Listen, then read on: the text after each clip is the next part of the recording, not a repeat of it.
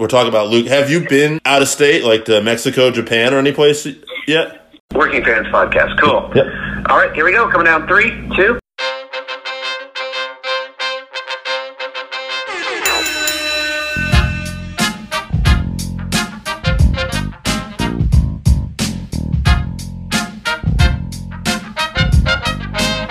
Welcome back for another week of the Working Fans Podcast. This is AJ. I'm the former wrestler. We've got Dave, the ultimate fan, here with us. As we do every week, our producer Joe likes to make us sound good and makes us look way more professional than we actually are. As always, you can find us on Twitter, that's @FansWorking, Facebook, Working Fans Pod. We've got email where you can reach out to us and please contact us to let us know what you think of the podcast and for any ideas that you might have. That's workingfanswrestlingpod@gmail.com. We're on Instagram where you can keep up with us at workingfanswrestling_pod. And then you can now listen to us on all major platforms, including Anchor.fm. We're on Google Podcasts, Spotify, Breaker, Overcast, Pocket Casts, Radio Public, Apple Podcasts, and you can actually check us out on YouTube. Now, it's important when you go onto the Apple Podcasts and YouTube, hit that subscribe button, give us a rating, let us know what you think so you can help us out and we can continue to do what we love and bring you guys in as fans. Working Fans Podcast here. We got a loaded episode this week. We got 2 interviews for you. We got the 5-3-1 of the top cage matches. So we're not going to go a full discussion this week. I just got a couple things I want to talk about. Sure. And then we'll talk about AEW Revolution, which we watched this past weekend. Just today, I noticed that Beyond Wrestling had announced their Season 3 premiere. It's coming out April 30th. Uncharted territory. Uncharted territory. It's going to be a 13-week season, and the finale is going to coincide with American Rana on July 26th. They also further said that Season 4 is going to conclude with a New Year's show, Heavy Lies the Crown. Also, former guest Richard Holiday won the Beyond Championship Wrestling Heavyweight Championship at their network pilot taping this past weekend. So... And MLW Superstar, part of the Dynasty. This guy's on fire. Yeah, we're going to name drop that shit all day long. Goddamn right. He did our show. We're the consumers. Now, another thing that I saw that was kind of disappointing was that apparently Great Muta's spring break appearance is going to be in jeopardy for GCW. Now, I think it was about Sunday I noticed that GCW had posted a lengthy statement about the problems they had after working out 2 separate deals with Muta and promoting him for their April 3rd spring break show and to appear on behalf of them at the WrestleCon conference. Now, all this is allegedly because we don't got the money to get sued. Maybe AJ, but not us. No, and I mean, to best of my knowledge, we've only heard GCW's side, to be fair. Yeah. So, allegedly at some point, Sonny Ono stepped in saying he would handle Muta's dealings with the company. It sounds like there were allegations of increased demands, and allegedly Ono had stated that he had brokered a deal with a vendor to bring Muta to WrestleCon, which would replace the previous agreement. I don't know what happened, but apparently the company would have been cool with this as long as the vendor was willing to split the cost with them. This shocked Ono, and they later found out that Ono was the vendor. Allegedly. Also, allegedly, Ono at some point had admitted to it, but there hasn't been much talk going forward. I was there live for Sasuke versus Janela, live at Spring Break. I was at the first 2 Spring Breaks. Part of the appeal of the Spring Breaks is the personalities they bring in. Muta was going to be a big part of this year, and I was excited for it. So it was just a little disappointing to hear this. I don't know if this is in fact how things happened, but at the end of the day, it's a shame that we can't have Muta and GCW. Yeah. Right, yeah. And I've been big on GCW just from the start, almost as much as we've been talking about Beyond. Little less than we've been talking about Beyond. Still a GCW fan. Now, Dave, this past weekend, we had watched AEW Revolution. What were your thoughts about the show? First off, great show. I thought the only thing that I think University was agreed upon that missed was probably Statlander and Nyla Rose. Just didn't seem like they really clicked. Unfortunately, they had to come after like one of the best tag team matches in a long time, too. Yeah. And I thought Hager and Dustin Rhodes was kind of average. Didn't really give it out. Now, that also, too, I'm not so sure about the babyface forcing himself and kissing the man's wife in 2020. Didn't bother me, but I'm not sure how that will get over in a lot of spots. Yeah, it definitely came from a different era. It reminded me of when Adam TA forced himself on Baby Doll, and David Crockett was like, yeah, she likes it. She likes it. Nobody did that this time. But, anyway. Shout out to David Crockett. At least a lot of the matches on this show had been built up for a while. Yeah. Storylines made them important. I mean, some of the biggest matches, Hangman and Omega versus the Bucks. Sure, that one. MJF versus Cody.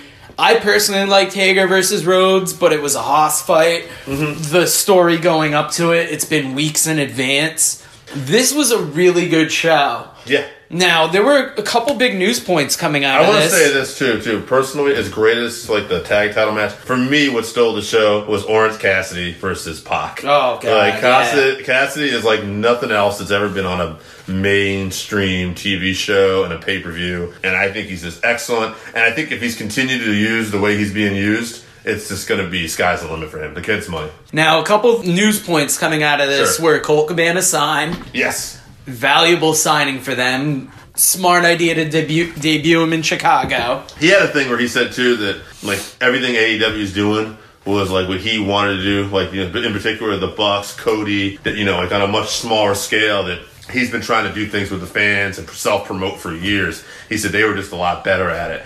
And he said that Matt Jackson's been telling him for a while, you need to be here. Why are you not here? It's stupid you're not here. Yeah, one of the original wrestling podcasters. Mm-hmm. Just vastly successful, but king of the underground almost. Mm-hmm. Also, the Blood and Guts pay-per-view coming up, their version of War Games.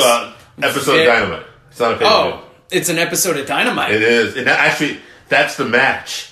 It's called Blood and Guts. Oh, wow. Yeah. I thought that was a pay-per-view. I thought it was the name of the TV show, but it's actually Tony said, that's what it's going to be, their Blood and Guts match. Because somebody said, I know you can't call it War Games. And Tony was very quick to say, nope, and I never said it was War Games. We can't call it. I know that. Yeah. So I was like, Tony's watching his ass there. And perhaps the biggest news story coming out of this was Cody's neck tattoo. That it's so funny. Now, the line that popped me was Brian Last on Facebook wrote that Cody has a neck tattoo on his chest and a chest tattoo on his neck. And it's hilarious. I mean, Brian Pillman Jr. had a tweet about it. Yeah. That, what did it say pretty much? It basically said that the tattoo isn't hard to understand, that this is his company, this is his heart and his soul. He's putting his neck on the line. So that's why he's wearing it on his neck for everybody to see.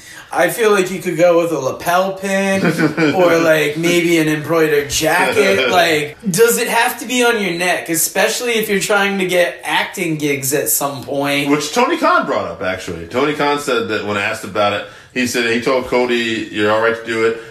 Tony, though, he said, it looks cool for a wrestler, which I don't know about that, but he said it looks badass for a wrestler, but it might inhibit you, from trying other things, in Hollywood and everything. Yeah. And he said Cody's a very good wrestler, and, he's got a lot of, great mind for this. At the end of the day, look, Cody can do whatever the fuck he wants. I don't really care. I was going to say, as somebody that has tattoos, the most important part when getting a tattoo is making sure that it's something you're okay with and you can live with. So if Cody's okay with it, no matter anybody's opinions of how ridiculous it is. Except for maybe his wife. They might have to sit down and work on that. But that's that it's more on him. It's just the amount of press that it got. And maybe that's part of the reason. Maybe that's part of the appeal. It is his symbol. I think the thing with Cody and the tattoo was that it was so obvious and it debuted on a major pay-per-view on a major angle, so it just kind of just stuck out like a sore thumb.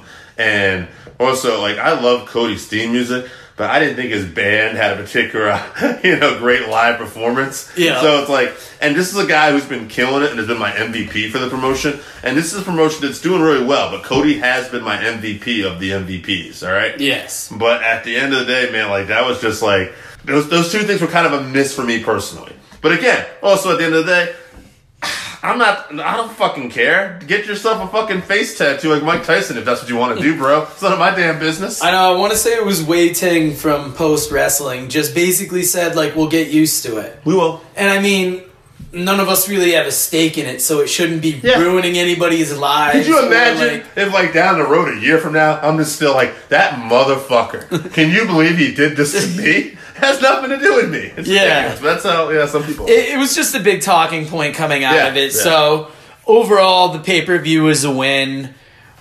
That's really all we got for you guys this week. I don't want to say we came light, but we had 2 heavy-hitting interviews. We're about to record another one that you'll hear next week. Current NWA superstar. Figure it out when it comes out. But hey, guys, take it easy this week, and we'll talk to you again later. Have a good one. Hey, this is the NWA's own Kyle Davis, and you're listening to the Working Fans Podcast. And that's the thing that's important, is fans. We're all fans. We're all people. We all enjoy something. So just partake. Dip your toes in it. Take a little bit of that in. Also, NWA Power. I'm just going to put that out there. Watch that. But otherwise, Working Fans Podcast, it's for you, it's for me, it's for everybody. So Working Fans Podcast with producer Joe and Dave. And we got a special guest today on here, NWA announcer Kyle Davis. Excited to talk to this guy. I love the program. Kyle, first off, how you doing? I'm doing fantastic. Also, producer on NWA. Not just on camera, but doing stuff behind the scenes. Really? That's awesome to hear. Yeah, awesome, man. We've actually been a big fan of the production of the show, just the way it's presented. Love watching it every week. Excited for the new shows coming out. I'm glad to hear that. I've heard a lot about people like it's so different. It's a throwback. It's built to remember. And I'm happy to be able to bring that to everybody. And it's crazy the amount of people, too, that watch it in the business. You never know. I was just hanging out at the AEW show the other night in Atlanta because one of my close friends, Shane Hagedorn, works for them. And I bumped into Kenny Omega, and Kenny's just like, you know what? I love that Aaron Stevens guy. That's awesome, man. Did you grow up on NWA Wrestling, too, or...? So I am from Connecticut, which means NWA Wrestling had no footprint whatsoever where I grew up. Growing up in the 80s, it was WWF country. You heard about the NWA. I picked up the Aftermath, like the Wrestler and Pro Wrestling Illustrated, and I'd see all of this lineage and this history of people where I'm like, oh my God, like Harley Race, Dusty Rhodes, Ric Flair, there's blood, there's all of this just history that I have no ability to touch. It wasn't until around 1995-ish, we had a video store called Age of Video 2 in Connecticut, and they had old tape of NWA in the late 80s, right when it was transitioning into WCW. So I'm watching like Starrcade 87 and 88 on VHS years later and just going, it's amazing how different of a product it was than what I was raised on in WWF. We're from Connecticut, too. I lucked out. The part of Connecticut I moved to when I was a kid had TBS, so I got to see all, like, the WCW. Like, they were in that transition period. It was, like, 88, 89. Yeah. Yeah, man, that was definitely, it blew my mind, because I was a WWF fan. I mean, you know, that was like my home team, basically. But, you know, when I started seeing, like, the Horsemen beating up Sting and the Great Muta, I'm like, whoa, what is this? Yes. Muta, when I saw Muta for the first time, I was just blown away, because in my head I went, so this was, at that point, like 7 years in the past. And I'm just thinking, my God, he works like people do today. He was so ahead of his time. It's like when you get old tapes of Dynamite Kid and Tiger Moss, and it just, you're thinking this is 79, 80, 81. How was this possible back then? Now, I hate to get off track for a second, but I want to ask you a little bit about moving from Connecticut to the South, because my cousin's son had recently been drafted by the Atlanta Falcons, and he moved from Massachusetts down there. I've only heard good things about living in the South. Tell us a little bit about the transition for you. All right. So I had always been up north type of guy. In fact, when I trained at the ROH Academy, it was in Bristol, PA. So I spent all my time in Connecticut, Philly. I moved to New York for a little bit, and I thought there's no way to be in the South. Ended up moving to Florida in Orlando, and Orlando is fake Florida, so that doesn't count. And then so it never really felt like anything. And then I moved to Georgia like 5 years ago in Atlanta, and Atlanta is also fake Georgia. So the way I like to say it is, as long as you stay in a major city, it still feels like I haven't gone anywhere. But not with alienating anybody. But as soon as you leave the perimeter, as they go, circle that surrounds Atlanta, it gets a little different. It gets a little time traveling where sensibilities aren't what I'm acclimated to. I'll see flags and I'm like, wow, I didn't know that's still there. It's get people tell me all the time about my accent. I don't think I have an accent. Eddie Kingston, if you ever say, "Oh, you got an interesting accent," I'm like, no, I talk right, but I don't know what you probably did. And I kind of have that where I'm thinking, no, I'm just normal. I don't hear it. But yeah, the people here are wonderful, at least in Atlanta, because it's such a melting pot. It reminds me of being in New York City. Wow. Nice. That's cool to hear. Now, how did you break into the business, Kyle? What was your start? Okay, so growing up, my cousin, who was 4 years older than me, was essentially the guy I always hung out with. He was like my older brother, and if anybody had siblings, you kind of latch on to the older sibling and the things that they have interest in, and they kind of adopt that with you. He was a big, huge wrestling fan. In fact, JJ's mind, if he was an athlete, he would probably be a star. He just has a mind for it. So we started getting into that. I grew up on that. ECW, I found one night on MSG Network, like Sunday morning at 2 a.m. back in '95, and I fell in love with ECW. I always watched like WWF Saturday mornings and stuff, but ECW was the thing that made me go, holy. Do we swear? I don't Oh, yeah, you swear. can swear, yeah. Go for it. I was like, holy shit, this is something I never thought I would do. It was like it was a dog collar match that I saw. And then I saw Rey Mysterio Jr. versus Juventud in a Falls Count Anywhere death match. He was doing hurricanranas off of cars and stuff like that. And I just fell in love with it. And then as I watched for the next several years, my dream was one day I want to be a wrestler. And I wanted to go to Dean Malenko School in Florida. And I never got around to it. So then Shawn Michaels started a school. And I said, I want to go to Shawn Michaels School in Texas. And I never got around to it. And the funny thing is, I used to be almost 300 pounds when I was younger. I was this big, heavy kid in high school and everything. So you develop a personality. High school's the best time to be overweight because everybody loves the fat. So as time went on, instead of like trying to get fit, I was just like, I want girls to want to hook up with me. So I'm going to look good. I'm going to feel good.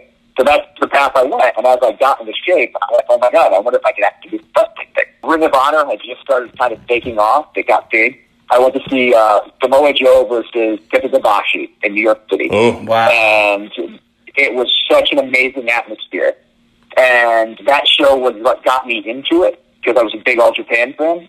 And then from there was an ECW reunion show in Philadelphia. It was the week of WWF's One Night Stand. Basically, everybody that wasn't contracted to work worked this show at the old ECW arena that I used to go to in 99 and 2000, which was a great atmosphere. But everybody was booked there. It was like Shane Douglas and Francine, I think, were running it. And it was Hardcore Homecoming with the name. So we had that show.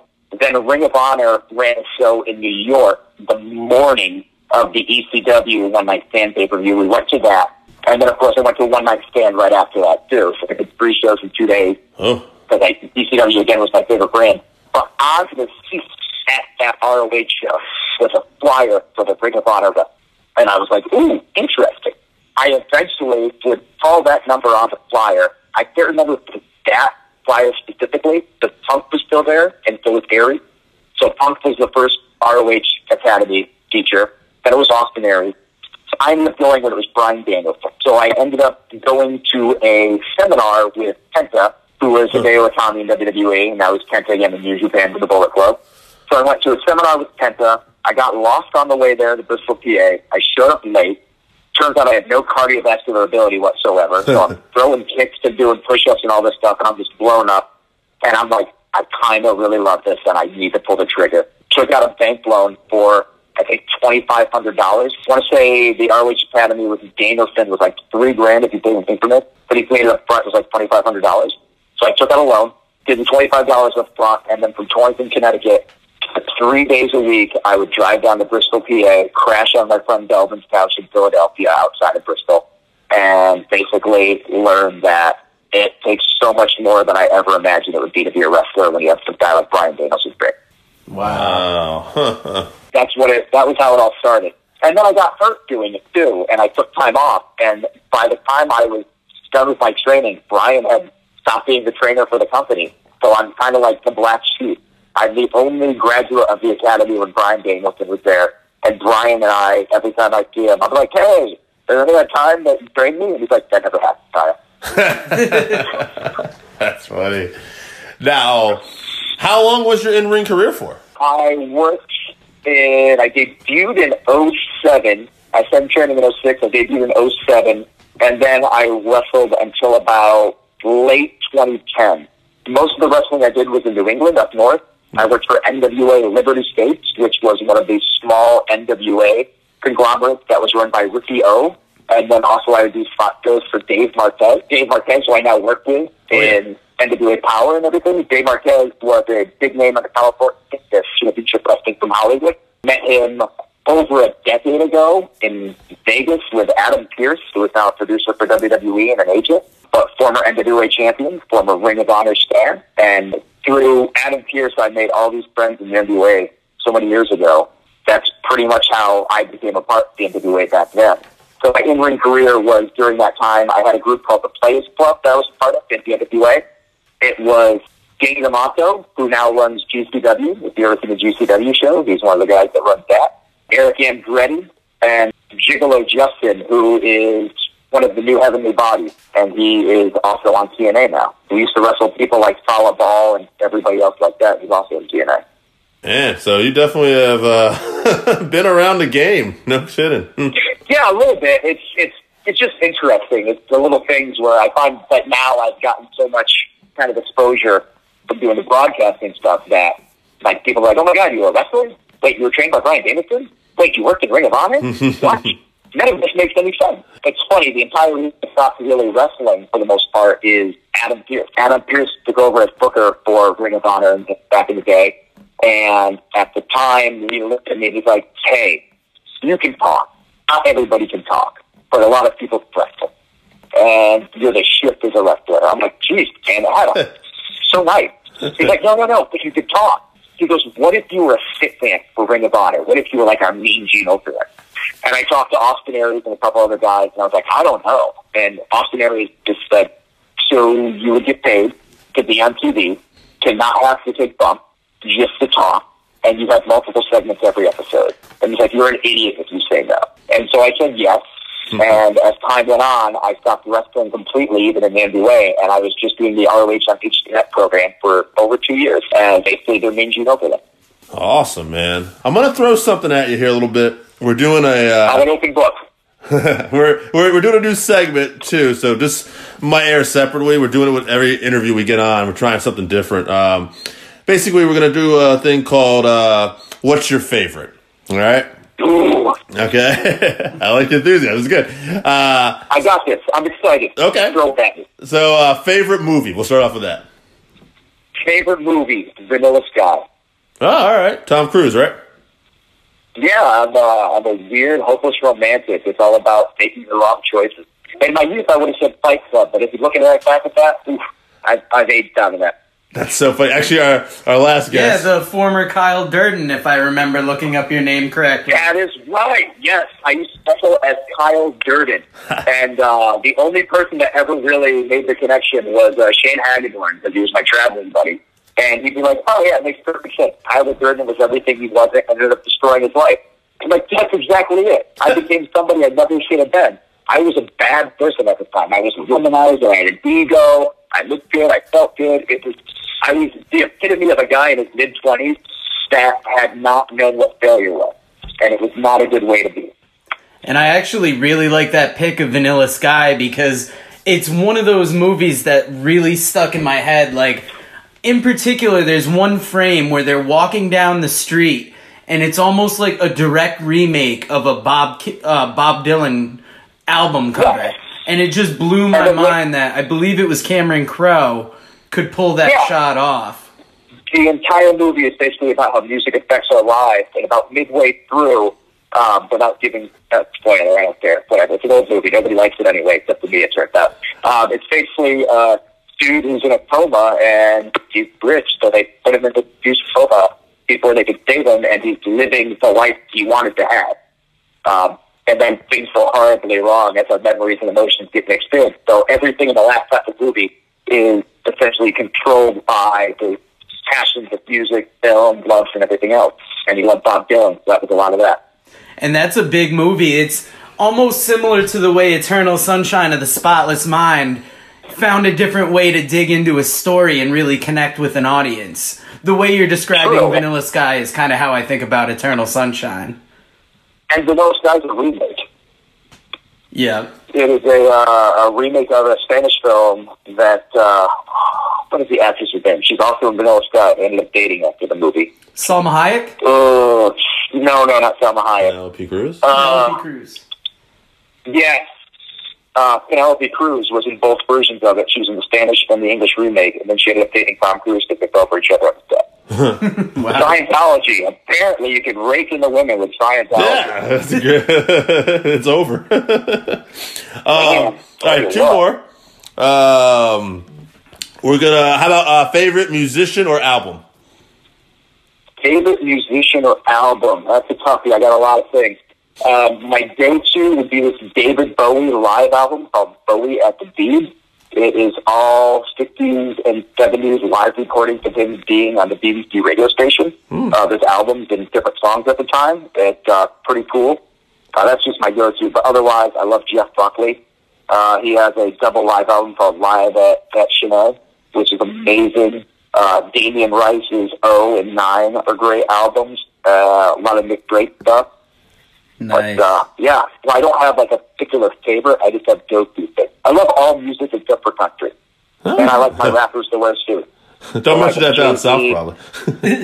Insane Kanye is, I get it, the man's lost his mind, but he still makes pretty entertaining music. Oh, yeah. And Runaway hit me very hard back in the day.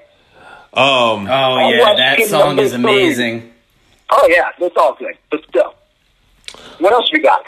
One more for favorites. Favorite athlete or sport. Favorite sport? I don't know sport. Okay. So I legit, I don't know sport. I know pro wrestling. In fact, it bothers me when I watch, like, football, and I'm always going, why can't you just tackle a quarterback, seal the plays off his wrist, and use him for the rest of the game? Everybody tells me that's illegal, but that seems like that'd be a brilliant strategic play. you know what's funny? Awesome. The only other really stuff I follow is MMA and boxing, and most of the guys I like borrow from pro wrestling. Like, I like the guys who are, like, good interviewers and good talkers, so I get it. I watched MMA when it first started, back when UFC was out. I think I watched UFC 20, Yep. and then I just fell off completely. I used to watch it when it was on I had one of those black boxes where you could watch all the stuff. Scrambled things. Yeah. It was more than just wrestling. It was also Spice Pepper. Oh. But I could also just... I used to love those UFC fights. They were fantastic. Back when it was just an excuse for Brazilian Jiu-Jitsu. It was like an infomercial. Why their style could take everybody out. Oh, absolutely, yeah. All right, well, I'm going to hit you with one other thing. How about this? Any fears or biggest fears? Snakes, heights, anything? Oh, I got a couple here. Deep water that I can't see in. The earth is covered so much that they're constantly finding things that wash ashore where they go, oh my God, we thought this was this deep. How is this here? So who knows what's under there? I could punch a bear. I could try to choke out a lion.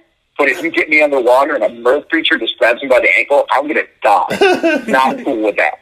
It's irrational. It's crazy. But one day a kraken or something's going to come out of the ocean. I'm going to be like, solved it. Knew something was there. The other fears are disfigurement and paralyzed. Wow. I'm not a big fan of height. Like, I'll hook, kind of like you ever see anybody go to the top rope, how they hook the top rope to their elbow? I'll do one of those if I'm up at a high somewhere. In case somebody tries to flip me over, I can control my descent. I know it's stupid, it's weird, but it's legit. But I'll go skydiving if I have to, because in my head, I'm either going to land or I'm going to die. There's not, like, crippled or disfigurement. Huh. Man. Yeah. That's definitely a way to look at it. I like when you ask people these questions, they usually hesitate, like they haven't already thought about it. And I'm like, ooh, I got this. Yeah, you are well prepared for this. Some people, like, favorite movie throws them off because some people are just a fan of movies, and then to narrow it down to a particular favorite, it might be their favorite recently, or, you know, they kind of got to rack their brain for one. Yeah. Well, like, I'll ask you a question. Who are your favorite wrestlers? Okay, yeah, see, now that's a good question because, like, there is definitely recency bias sometimes and stuff. But off the top of my head, like, right now, I've been watching some Dusty Rhodes stuff. So, like, Dusty makes my list. Like it.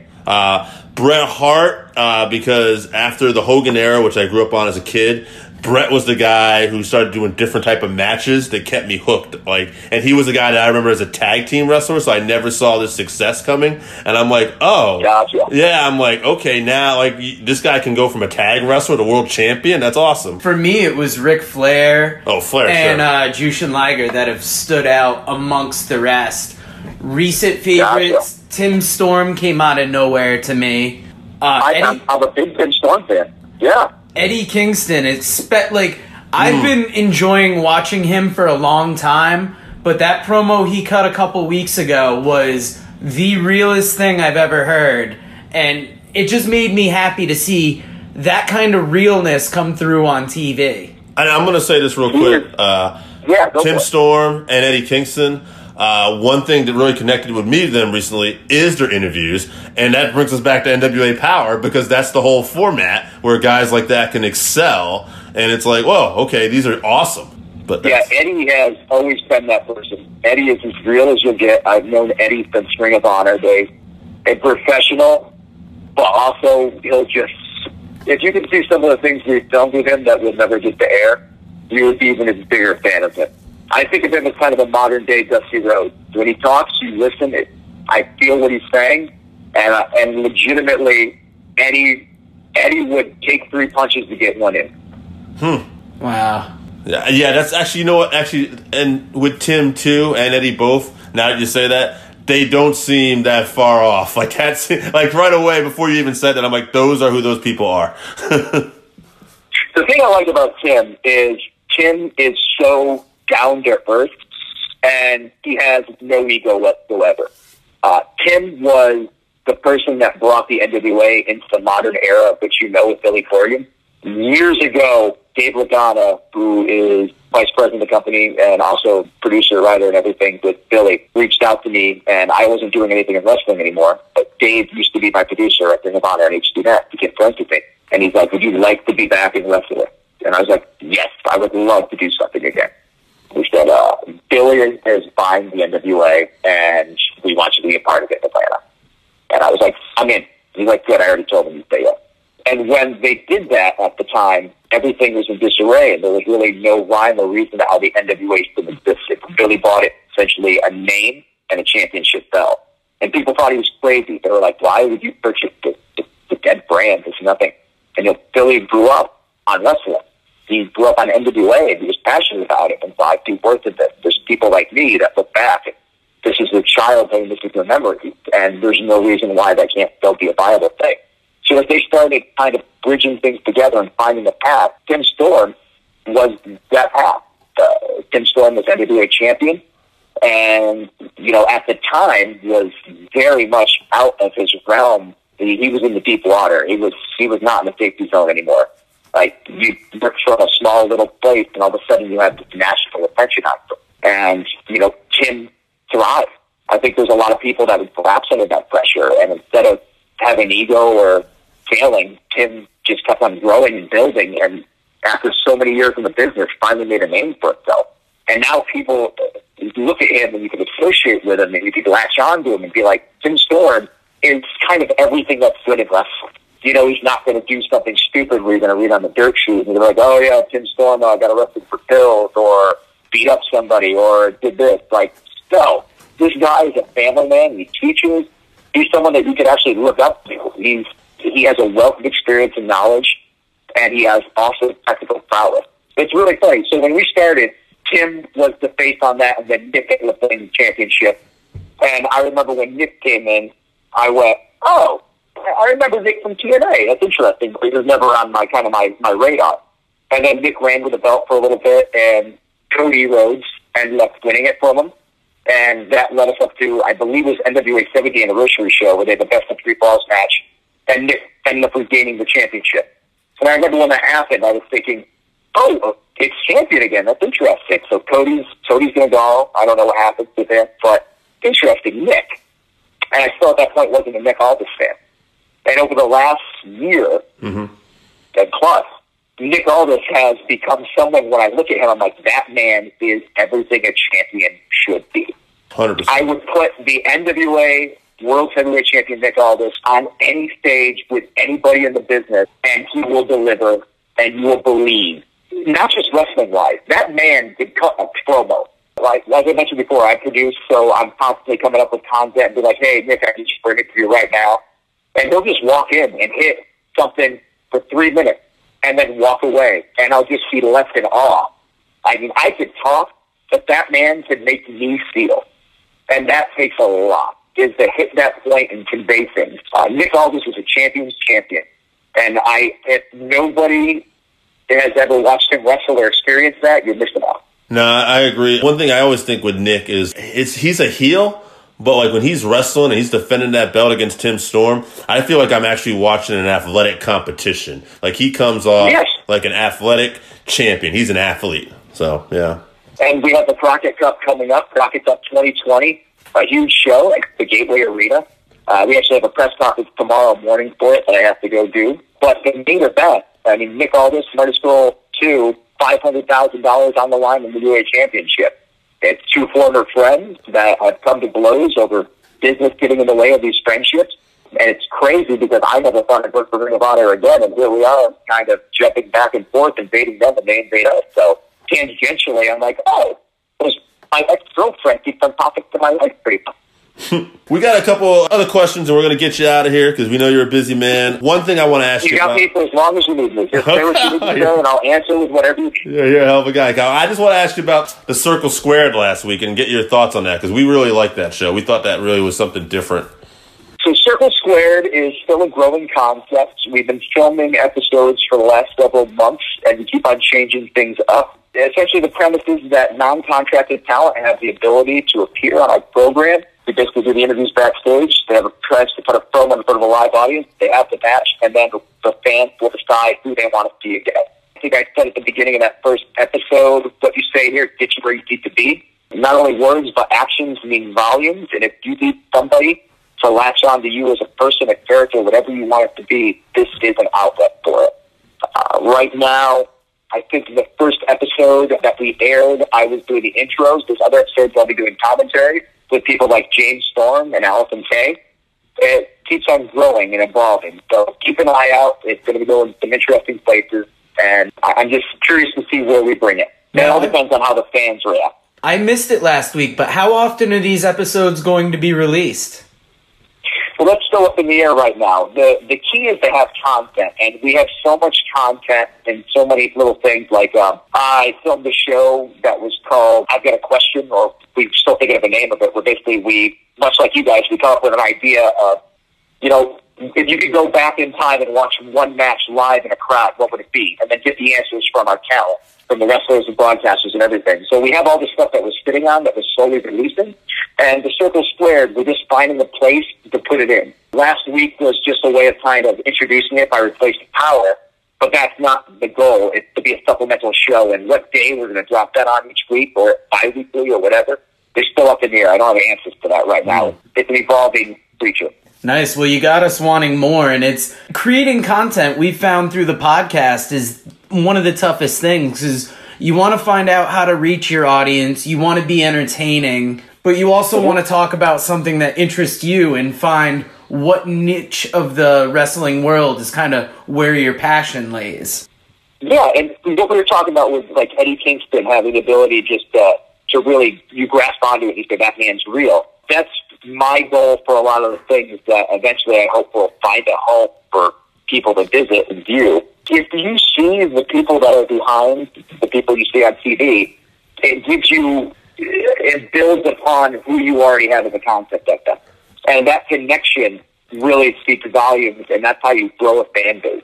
Is not an illusion.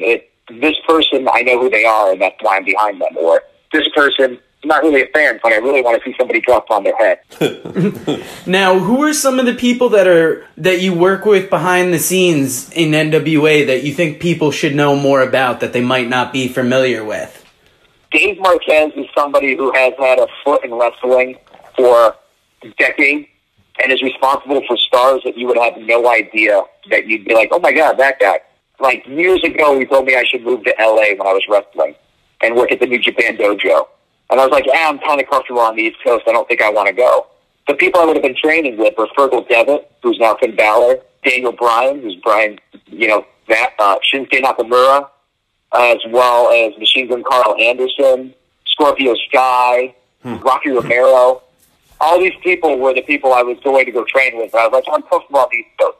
Like, Marquez used to work with the Young Bucks before anybody knew who they were. I couple working NWA shows with them being the hot NWA tag team against the Logan Bros. So he's somebody who you don't realize. And at the end of the day, you'd be amazed at the amount of work that goes into this. We have photographers there every freaking time. Everything backstage is filmed. So if there's ever a documentary, we have all the footage in the world between videographers, filmographers. Just there is not a single person that is there that doesn't pull more weight than you could ever imagine. I've got a question for you because I personally am a big Smashing Pumpkins fan, and it's crazy to see Billy Corgan doing the NWA. Were you a fan before working with him, and how is that dynamic? I was a teenager in the 90s, and I love alternative music. Of course, I was a huge Smashing Pumpkins fan.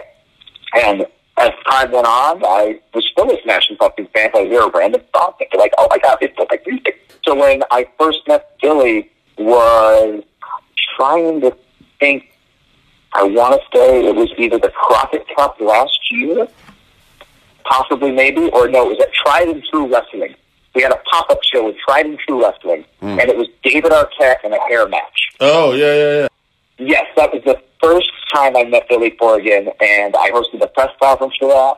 I met Billy, and then at some point, I think the first time I actually hung out with him was we were all at Lagana's house, and we're all just basically grown-ass men hanging out in pajama pants and T-shirts and watching the History Channel in the middle of the night.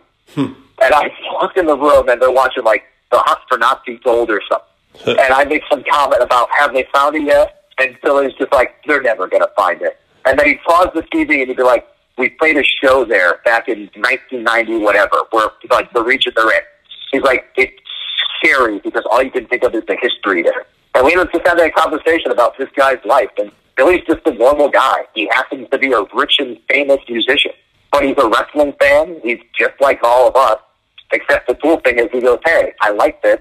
I'm going to create with it. It's very weird because, again, like, I've met people in the last, 20 years from all walks of life. Some famous, some normal people. And everybody's just a human being. We all have our hopes, our dreams, our fears. We all got our weird things that we do, our little idiosyncrasies, our kicks. And Billy is just a guy. At the end of the day, he's just a freaking guy. And when you remember that, it's my boss. But again, I have a rock star as a boss. And, it's cool, though, because sometimes I'll disagree with something, and I'll voice my opinion, and he'll listen to me, and, we'll have a debate, and then we'll move on. That's a very important thing that people should totally, if you ever want to be successful in life, don't hold grudges. Oh, yeah. Nice. Now, one last Smashing Pumpkins question, since you are a fan. Do you have a particular favorite album from them? Because for me personally, it was the Machina album that came out right after Adore. So my age, the way everything fell, would be Melancholy if it's set. Yeah, that is a classic. That double album, just the hits on it and the production, like Tonight, 1979, obviously Bullet with Butterfly Wings. I mean, it's just across the board, everything was fantastic on that. And the cool thing about Billy is the little known thing. In Ring of Honor, we had a pay-per-view, and he actually he came in, I think the album he had was like Zeitgeist or something like that. And he just basically said, hey, whatever song you guys want to use for the pay-per-view, use it. I'm just a fan. Awesome. Wow, that is cool to hear. Now, yeah, I mean, also, you might remember he played Steve Carino to the ring in ECW at one point, too. Oh, yeah. Oh, wow, I totally forgot about that. Kyle, are there any particular goals you have for yourself this year, whether it's with the NWA or anything? So, as somebody who a decade ago thought that they were done in the wrestling business, I was supposed to be on the Tough Enough season with Steve Austin. Wow. So I was supposed to be doing that, and also Austin Aries was supposed to do it too. But then we got contacted about 2.5 weeks before they were start filming by the producers, and we were told that since we're already on TV with ROH, they got told by WWE they can't use anybody on TV. So that fell apart. And then about a month and a half later, HCNet got canceled by Mark Cuban. So I had two big things I was doing that completely fell apart after everything had always worked for me. And again, we've mentioned this before, I was like the worst version of guy in his early 20s to talk to me. I thought I deserved everything. I had an ego. I really did. So in my head, I thought, if I'm not going to do anything at the level I'm doing now, why would I do it at a lower level? Which is the wrong attitude to have. I basically took my ball and went home. And then I was out of the wrestling business. After about a year, I was like, oh, I missed it. I was living in Orlando at the time. I reached out to TNA. Terry Taylor was running things there, and, that didn't work out. And eventually, over time, I just went, I guess I'm done in the wrestling business, because me being a prick, I said, I want this on my terms, and I walked away. So I am happy just to have the opportunity again. I'm older, I'm wiser, I'm heavier set, I'm balder. My goals for this year is I'd like to do more commentary. I got to do a couple episodes back. I do some on Purple Squared. That's a lot of fun. And I just really want to help grow the NWA brand. I'm a part of something that has a wealth of possibilities ahead of it, and I'm happy to have been in on the ground floor on that, and to have the faith and the trust of my bosses that I can add respectable content to that as well. It's awesome. Now, is there anything you want to promote today? Twitter, upcoming events? Twitter, I am Kyle Davis, ATL. Also, Instagram, it's the same thing on there. Follow me. I post pictures of dogs, skin photos, and random things. As far as everything else goes, we have the Crockett Cup coming up, as I stated. It's going to be on April 19th. It's going to be Crockett Cup 2020 at the new Gateway Arena in College Park, Georgia. It's going to have the tag tournament, but also, as I said before, the main event. Artie Sproul trying to wrestle the World Heavyweight Championship away from his friend Nick Aldis. So much on the line there. Very interested about where that goes. Because, again, Marty works for Ring of Honor. So if Marty's victorious, I really don't know what that means for us. Tickets are going to be going on sale Friday on the 28th. And you go to Ticketmaster.com. Or if you're already following the NWA email list, Thursday, February 27th, there's actually going to be a pre-sale on there. If you're not watching NWA Power on Tuesday night at 6:05 on YouTube, you're missing out. Give it a shot. You might find something you like. And also, you can always catch up. It's online. All the episodes are still there. And also, if you plan on going to the Crockett Cup, or if you don't plan on going to the Crockett Cup, because hopefully the damn thing sells out, you also have the opportunity to do some more TV tapings on April 20th to 21st at the GPP Studios in Atlanta. And I will be a part of that as always. Other than that, just, like what you like. Everybody keeps on complaining online that this sucks, or that sucks, or this sucks. Just be happy there's so many opportunities to see things. It was so hard back when I was younger because there was no internet. You had to get stuff on VHS. I used to buy VHSs from RF Video at ECW shows so I could watch Japan. And tape trading and all this other stuff. There's a wealth of things out there. So there's something for everybody. Like, I always hear people complain about WWE. WWE stuff. Well, I have a lot of people I know, coworkers, friends that work for that company. And I can tell you that the reason people think it's stuff is it's 3 hours of so much content that is directed towards every type of person that could exist. Man, woman, child, young, old, this, that, the other thing. You're not going to like all 3 hours. But somewhere in there's going to be a 15-minute segment that speaks to you as a fan. And that's what you have to remember, is they're trying to give something for everybody. So even though if you don't like 90% of it, there's going to be a 10% portion there that is something you're going to fall in love with. That is pro wrestling. It is just everything for everybody that you want to be. You might not get the thing that you want presented to you easily. You might have to search for it. But there is something out there. We are superheroes wearing spandex. It gives everybody a hope and a dream to be something they never thought they could. And if you're a fan, always remember this. Everyone in this business was a fan before they got into it, with the exception of Bill Goldberg. He was just a football player. Kyle, that was great. I think the basic gist of that is people try to be more positive, and there's good and a little bit of good in everything. Yeah. There's so many cool things out there. Appreciate your time, man. Thank you so much. Awesome. I got to go build a bookcase. Have a good night. Thank you. It's the 5-3-1 where we take our top 5 list on a particular subject, debate it down to a top 3 list, further debate it down to a top 1. This week we're doing our top 5 cage matches. First off, we got Scott from Voluntown. He's got Magnum versus Tully, the I Quit match. Yeah, he said if you didn't have that on your list ain't shit. He had originally just said this was the Dylon of his list, where his list was just Magnum versus Tully, Magnum versus Tully, Magnum versus Tully, Magnum versus Tully, Magnum versus Tully. There's got to be a better way to say that. Either way, the match spits hot fire. Hot fire, baby. But he actually gave us a list of 5. So the other selections on his list were Brett versus Owen from SummerSlam 94, Flair versus Harley Race, Starrcade 83. Overrated. Anyway. Flair versus Von Erich from Star Wars. And Benoit versus Angle from Raw. Excellent list otherwise. Jesse from New Hampshire got his list in. I think he might have beat Randy this week. Randy, you wake up with the sun. How are you sleeping on our list, bud? But Jesse from New Hampshire had the Hardy Boys versus the Dudleys, SummerSlam 01. Rock versus Triple H, Raw 99. Edge versus Angle, SmackDown 02. Damn. Cole versus Gargano, Third Fall in Toronto. And Vince versus Austin at the St. Valentine's Day Massacre in 1999. Interesting list there. I like the fact you pull out some random SmackDown and Raw matches. I always like that. Very good. Yeah, sometimes some of the best cage matches can be on TV, but they just blend in through the natural cycle. Right, because they weren't on the pay-per-view you can reference or something. Yeah, now Randy had Brett versus Owen. Yes. He had not the only time this appears on this whole list, but America's Most Wanted versus Triple X. We'll get into that later. I'm not familiar with this match at all, but I want to look it up since it's popped up on a couple. Yeah. We obviously have Flair versus Von Erich, Star Wars, and Blanchard versus Magnum, the I Quit match. All right, so we're going to hear a couple more of these matches on our list a few times. Vince and Steve Austin was on his list too, right? 1, 2, 3, 4. Austin versus McMahon, yeah.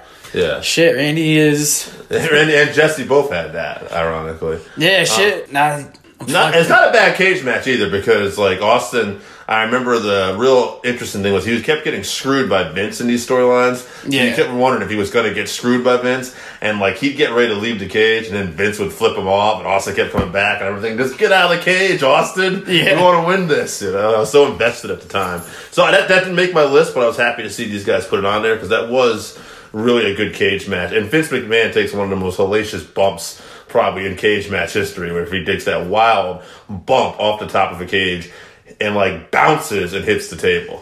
Damn, I'm gonna have to look this up when I get home then tonight. Yeah. This is a first in our whole time of doing the 5-3-1, but we got a celebrity list this week. Oh yeah. And it's our current week's guest, Logan Creed, MLW superstar. Yeah. He had Angle versus Benoit on his list. Luger versus Dusty, Starrcade 87. Great. Hogan versus Bossman. Brett versus Owen. And he was the other one that had Triple X versus America's Most Wanted. You know, I forgot to look this up. I think the Luger Dusty one he's talking about, I don't know if it's the one. Dusty won one where he dropped Luger with a DDT on a chair. And then Luger also won one with, I think, the aid of a chair. I meant to look that up, but it was interesting. No one else had that, but that was a memory from the old NWA Crockett days, which we'll find out later he's a fan of.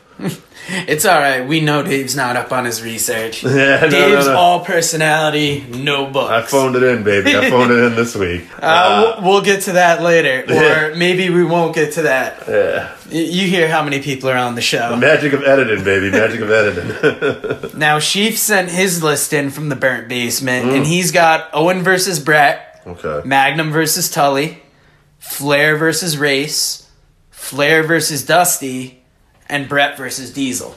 Brett versus Diesel. That's the first time that's making our list. That's an interesting one. I thought Bret Hart probably pulled out some of the best matches out of Kevin Nash back in the day. Yes. And Sheaf is a notorious Hitman fan. As am I. So I'm not surprised to see him pop up on his list. I have to say, too, Brett and Owen has made this list several times. Going to make mine, too. Spoiler.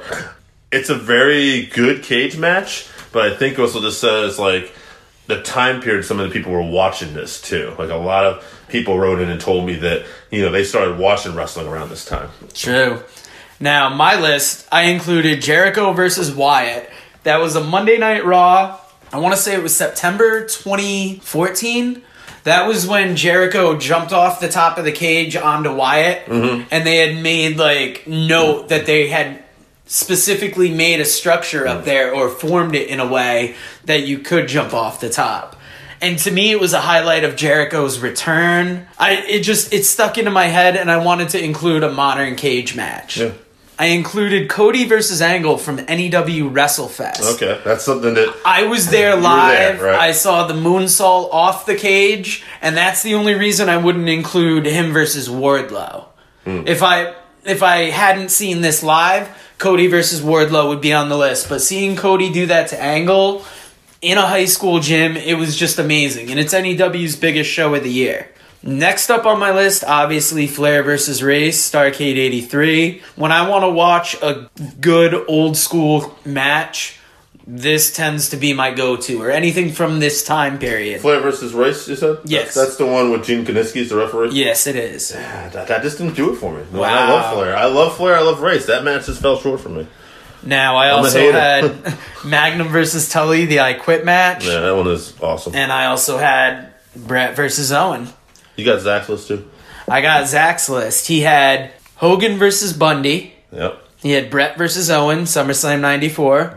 Flair versus Von Erich, Star Wars. Yeah. Blanchard versus Magnum, I Quit match. And Hogan versus Orndorff.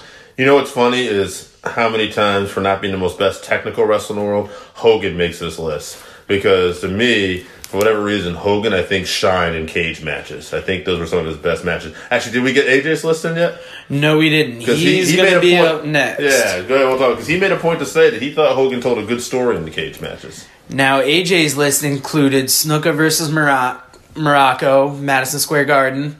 He had Luger versus Brody, which popped me because this is the infamous match where Brody decides to stop selling. Yep. He had the Magnum versus Tully I Quit match, Hulk versus Bundy, and then Tommy Rich versus Buzz Sawyer, the last Battle of Atlanta. Yes. And Also, part of what makes those old Hogan matches is just the blue cage, the classicness of the time period. If they weren't the best cage matches, they stick in your head for a reason. yeah, they definitely...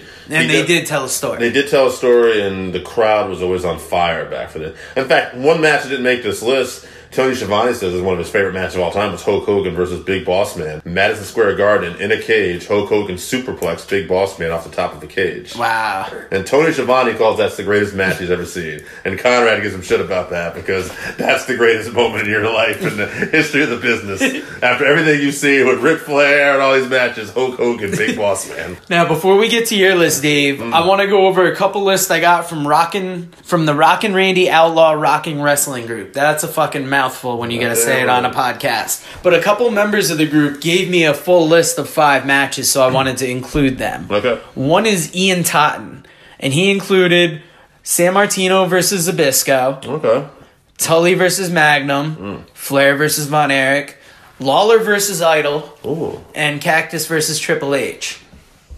Now, Brian Huff, also from the group, included Triple H versus Undertaker, Sheep Herders versus Fantastics. Oh. I've got to look that match I believe that has like barbed wire or chicken wire or something on the top of it. So. Holy shit, I got to see that. Very old school. UWF Mid-South, if I'm thinking of the right one. Nice. Flair versus Von Erich, Bruno versus Zbyszko, and Tully versus Magnum. Yeah, Tully Magnum made everybody's list pretty much. Yeah. Yes. Now, we're going to finish up on your list, Dave. Who did you have? Well, Tully versus Magnum. Listen, it's also an I Quit match that we didn't talk about. I mentioned everybody on here, classic cage matches is what I wanted. This was a classic cage match, but it did have an I Quit stipulation. And the fact that Magnum takes the chair and the chair breaks off and Magnum takes the chair and put it into Tully's eye. This clearly is part improv, like they're calling in the match.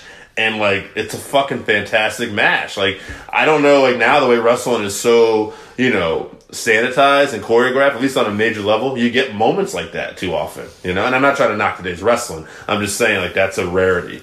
That was actually one of the better panels in the recent StarCast years, was the Magnum versus Tully panel. And Scott Van Valentine was there, got to ask a question, and he couldn't say high enough praises about that. I'll check it out. I mean, it's everybody's favorite. Yeah. A lot of people's favorite. I wouldn't say everybody's. To me, Hulk Hogan and Mr. Wonderful made my list. Saturday night's main event, they jumped off the cage at the same time. This was the first time I'd ever seen anything like that. High intensity. Horndorf was one of those guys, he turned on Hulk Hogan. I saw it coming a mile away even as a kid, but it still like broke my heart, and I was scared of Hulk Hogan. I was scared for Hulk Hogan. Like, I was gonna say, scared of Hulk Hogan. No, I was never. That didn't come till the 2000s. Yeah. I was scared of Hogan's thermos much later.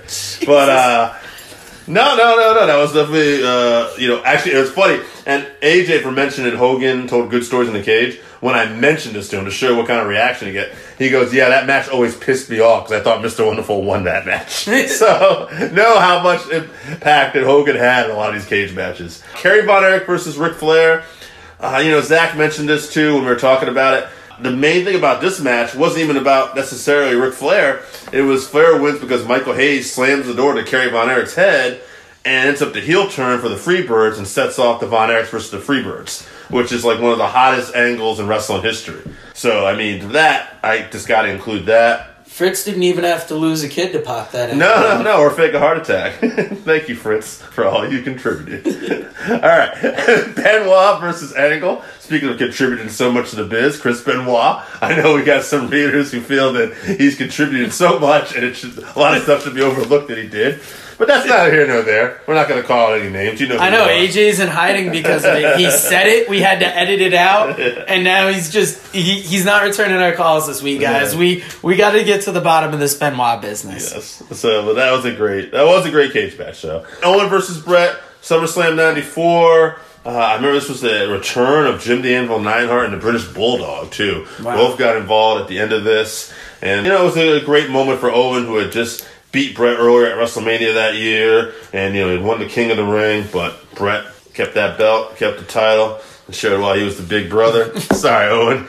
Now, I want to get off on a little sidetrack, but before we get to the top 3, have you heard anything about Season 2 of Dark Side of the Ring yet? Yes. Today I did, actually. Okay, so you did read about it. I wrote it. They're going to be covering the Benoit murders and Owen Hart in particular. And I've got the full list Herb here. Abrams, which I'm excited about that. They got the Benoit tragedy. It's going to be a 2-part episode. I hear Jericho's narration is going to be on it. Yes. You got the Brawl for All, New Jack, Dino Bravo, the Owen Hart tragedy, Herb Abrams, David Schultz and John Stossel, yes, Snuka and Nancy Argentino, and the Road Warriors. Yeah, this is big. This is going to kick off March 24th at 9 on Viceland. If you liked Season 1, check out Season 2. They're also going to have an each show is going to have a post show hosted by Chris Gethard, and it's going to have a panel of guests from both entertainment and wrestling. So I'm glad to see they're doing a little extra with it going forward. I'm actually more interested in like the stuff like Brawl for All, like just to see like what they cover about that. Yeah. And like Herb Abrams, like that's a name I don't hear anymore. And what are they going to do about the Road Warriors? I would say most of that's probably about Road Warrior Hawk. I would imagine him and the drug use, or who knows? I mean, Dark Side. Anything Viceland has done, whether it be the Wrestlers with Damian Abraham or Dark Side of the Ring, is gold. Yeah. And I just can't wait to see where it's going forward. But remember, that's coming up March 24th at 9, so only a couple weeks away. Yeah. Well, we got to figure out who's the best cage matches of all time, Daddy. That's right. We're into the top 3 now. Magnum versus Tully made a couple lists, so that's going forward. Yep. Brett versus Owen made a couple lists. That's going forward. I want to get to 2 honorable mentions, and then we're going to do a debate for that 3rd spot. Okay.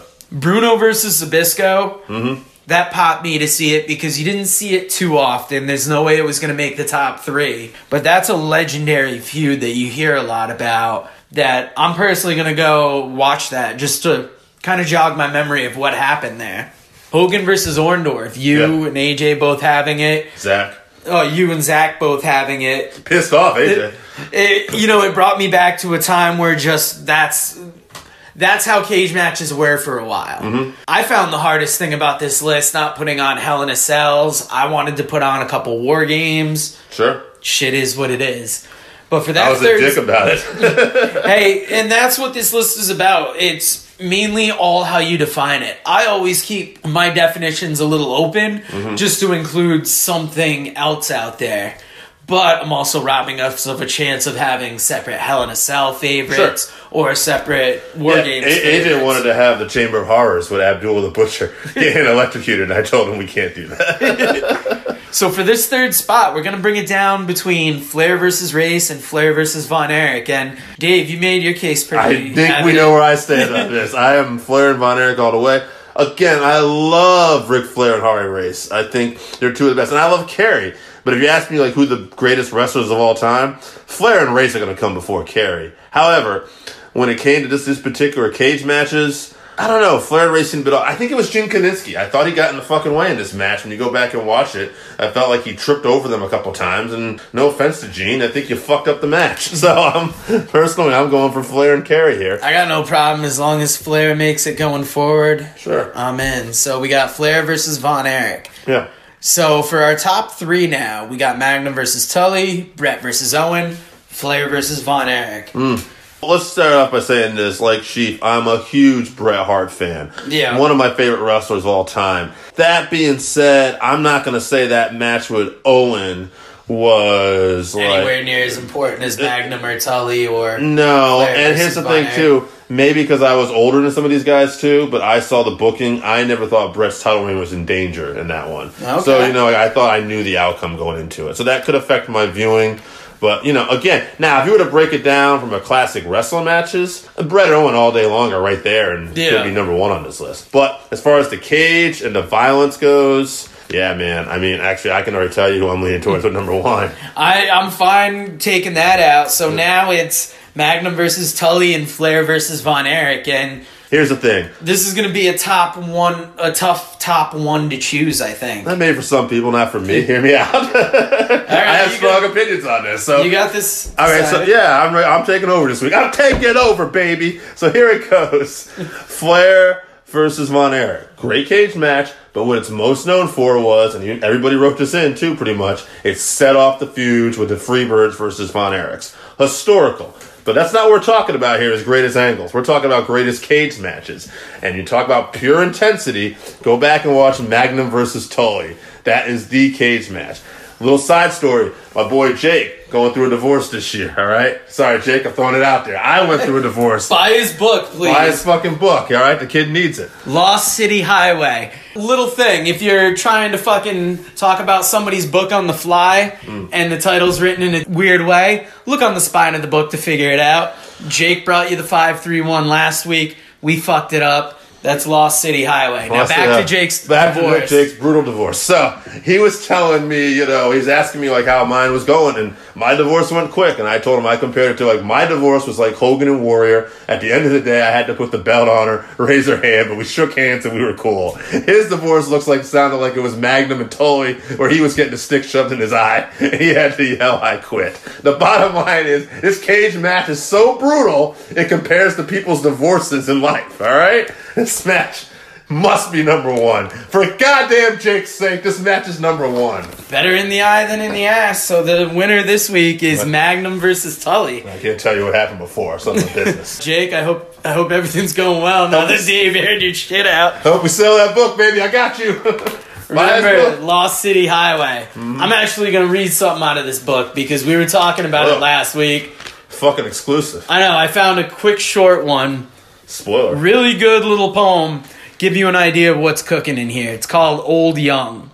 All the dreams you never had are tangled in your eyes and briefly escape hidden under the words that slipped from your tongue. Deep shit. Yeah. Amazon, go buy it. Hopefully we'll find the link and put it up on Twitter, but we're not always the most technically advanced, and we got shit going on. We're the working fans. Yeah, I got a job. We're just short of 900 listens. It took us how many months? We don't even want to get into that. Yeah, right? Cave it, brother. Cave it. We're doing great. None of your business. Yeah, we've only been at this 3 months. Business is booming. What's booming more, us or Martin's Potato Bread right now? We don't want to talk about that. All right? Sorry I brought it up. Talk about something easy like our divorces. Fuck. Something that hurts less. Yeah, I don't want to talk about it. All right. Shit. Well, we're going to end on that note later. All right, everybody. It's the Working Fans Podcast with Dave and Joe. We got a special talent on today. The former Gorgon, now known as Logan Creed. He is part of MLW. We're excited to have him on. Logan, how you doing, bud? I'm good, guys. Thank y'all for having me on. No, it was a pleasure, man. Right off the bat, like, how did you get into wrestling? Were you a fan before? What happened? Yeah, I've been a fan, for as long as I can remember. Started young, watching the NWA, actually with my grandparents. And so that's kind of how I got into it. I remember, watching the old pay-per-views, and basically the entire community where we lived would come to my grandparents' house to watch it. It was actually an event. I remember Thanksgiving being more about Starrcade than about Thanksgiving. So wow, super fan.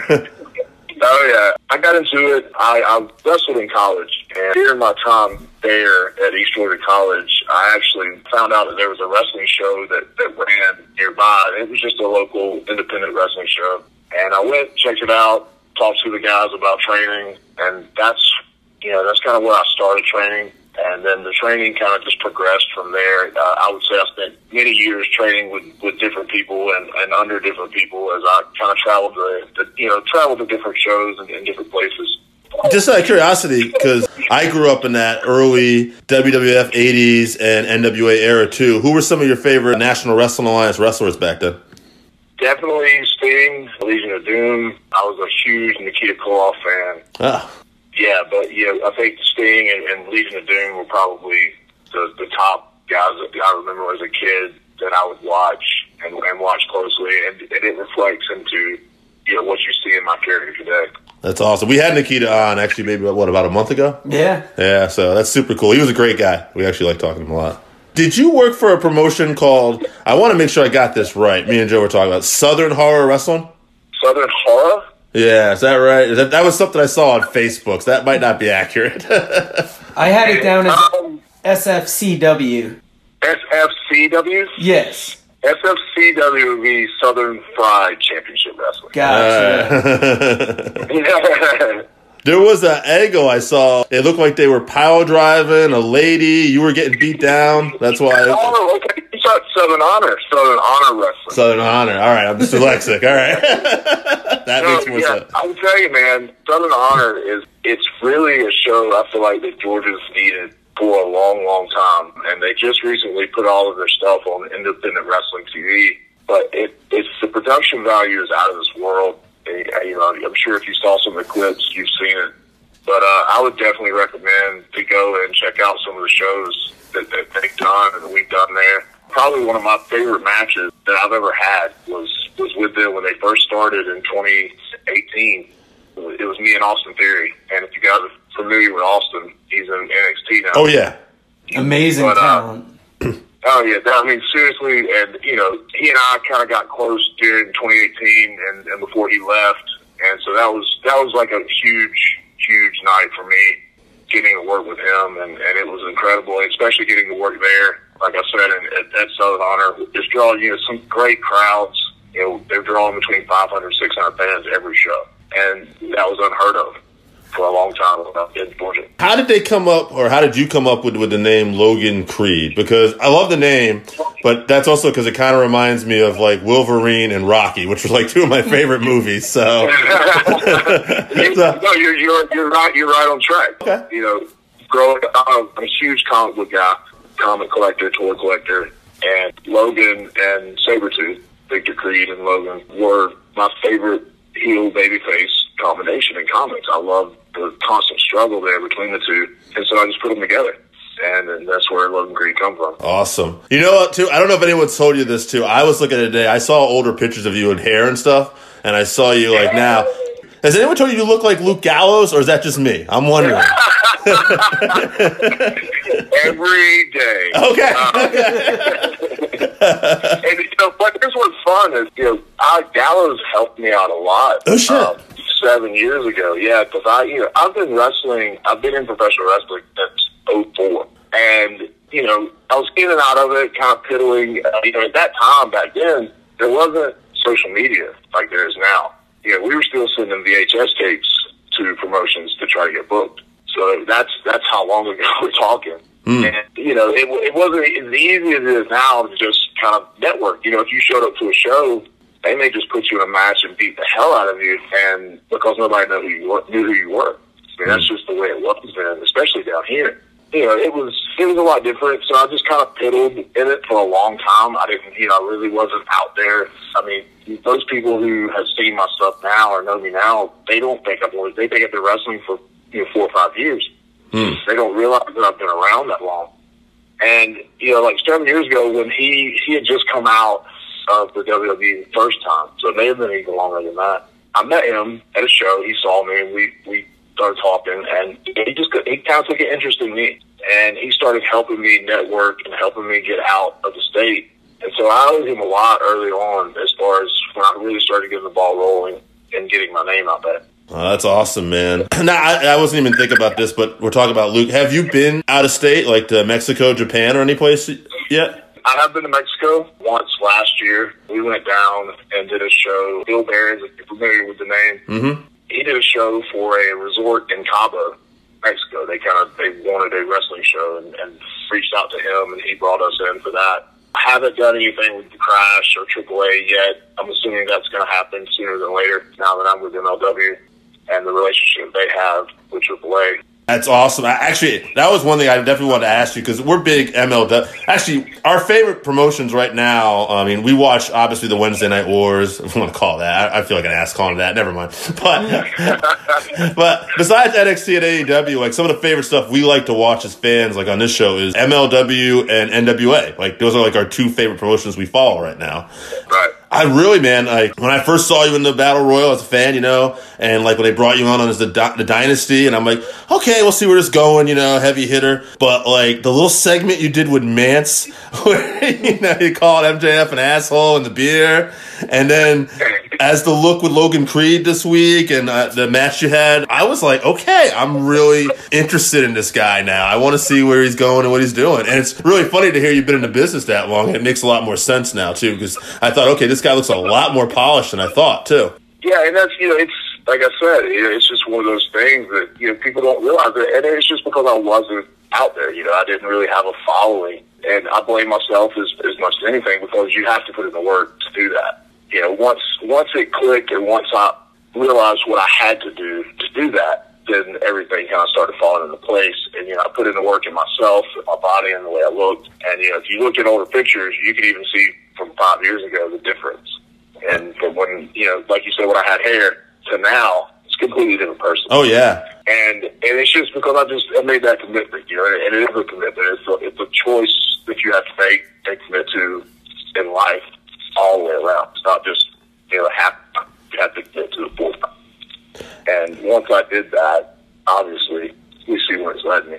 What in particular, do you know what put you on MLW's radar? Or how that happened? I sent in, I guess, right at the end of 2018, 2019, I kind of started sending out a resume that, I kind of had a nice one built. I had enough matches that I felt like were good enough to put out there to some of these bigger promotions. And I started sending stuff out. I was working for WWN in 2018 and the beginning of 2019. I started working with FIP. And, and in my mind, I thought Evolve was going to be the path. And that was kind of what I had my eyes set on. MLW, once I sent in a resume, I didn't really think about it, and not that it wasn't there. It's just, it wasn't what I was focused on because I was already on the path to Evolve. I'm assuming that's what did. I know George Carroll Jr. reached out to me initially, and I know that he does a lot of talent scouting for them, especially in the Southeast. So I do know that he had a part in it. I knew that Ron Nemi, who's a guy a promoter from Florida, he was kind of pushing my name to people within the company. So I think it's all of that kind of combined together is what made them reach out to me. You've obviously been there, not for too long, but is there anybody that really stuck out to you so far in terms of working, whether it's in the ring or backstage? I'm not just saying this as a company guy because it's a company guy answer, but, Court has been super easy to work with. He's very invested in not just one talent, but all the talent. He's super invested in everything that's going on, and he's got his hands on everything that's going on. He's very aware, of what's happening. And the guys in the locker room, everybody is there to work. There's not really egos. There's not really, anyone that is hard to work with. I feel like everybody's motivated to achieve something. And I think it reflects in what's happening in a very short amount of time for the company. Yeah, they have a really good blend of talent. I think that's one of the things I love the most is the difference in what you're getting. Everybody brings something different to the table. Absolutely. You have guys like with legit shooting backgrounds. You have second generation, third generation wrestlers and just brawlers and luchadors. It really is quite a fusion of talent, like it says. Yeah, exactly. And not only just talent, but personalities and the things that they can do, in the backstage segment. Hammerstone and Holiday and MJF, like the stuff that they do with Dynasty is amazing. It's great TV. Oh, yeah. To sit and watch it, it's phenomenal. And that's one of the things I love the most is the storytelling that they're doing. 100%. And then, too, even Hammerstone, I'm glad you brought him up. That was something me and Joe talked about. We had Richard Holiday on here once, and we were talking about how when I first saw Hammerstone, he was kind of the muscle of the group, and you had MJF at the time, and I thought, Hammer's not really going to probably fit in to this, but I like his role. But then he, added layers to his character as it went on. He became comedic, too, and he's, just awesome all around in that group. Absolutely, yeah, and that's what it's all about is building on what you're already doing, and I think that's one of the really great things about the office in MLW is that it's a combination of what you think about your persona and this personality, and then here's what we see from the outside, and it really helps you grow, as a talent because you don't always see it how the world sees it. You have a vision of how you think it should be, but, the people on the outside looking, they see it a completely different way. And when you're able to hear that and kind of combine it all together, you really start adding, like you said, layers to what you're doing. Absolutely. Any particular good friends in the business, like you would say? I'm sure you have a bunch, but people that really helped you out or you really had a bond with? I think Gallows, like we talked about. Yep. Michael Stevens, he's a talent here in Georgia, phenomenal talent, does not get the recognition he deserves. But early on, he was super helpful at a time when if he hadn't have been around, I probably wouldn't be here because I was just, I wanted to wrestle, but I didn't really want to wrestle. And he stayed on me about the fact that I had a lot of potential. And then definitely Austin Theory. Like I said, he and I got really close. And when I was around him in our time that we spent together traveling, he was the guy that made me realize that when you surround yourself with people that are going to be successful, you succeed. He had that aura about him. He had that energy, and you didn't really have a choice. You either attach yourself to it or you couldn't deal with it, and you had to get away from it. That's awesome, man. How about this then? Any goals you got for this coming year? This year I really want to see what's happening already and continue to grow, and that's just bring attention to me on a larger scale and really get my name out there, and just do my part in helping MLW succeed as a company. I think it's going to continue to grow. I think there's a lot of things happening right now that aren't known yet that's going to make it even bigger. I want to continue to grow as a talent. I haven't reached even half of my potential yet. So I'm excited to see where I go. Yeah, we are too, man. And we mean that. Is there, before I wrap up, is there anything you want to promote? Twitter, upcoming dates? You just go for it. Please give me a follow. Twitter, Instagram, Facebook, all at C. Logan Creed. Upcoming dates, I will be, MLW will be in Chicago in March. Actually, April. I'm sorry. There'll be a AAA in March. You can follow me. I post everything that I'm doing and everywhere I'm at. Most of the shows that I do, you can check out on Independent Wrestling TV or High Spot or Fight. So I appreciate the support. All right, man. Well, it's been a pleasure getting to interview you. We've really enjoyed your work on MLW so far, and we look forward to seeing more of you this year, man. Thank you for doing this. Thank you, guys.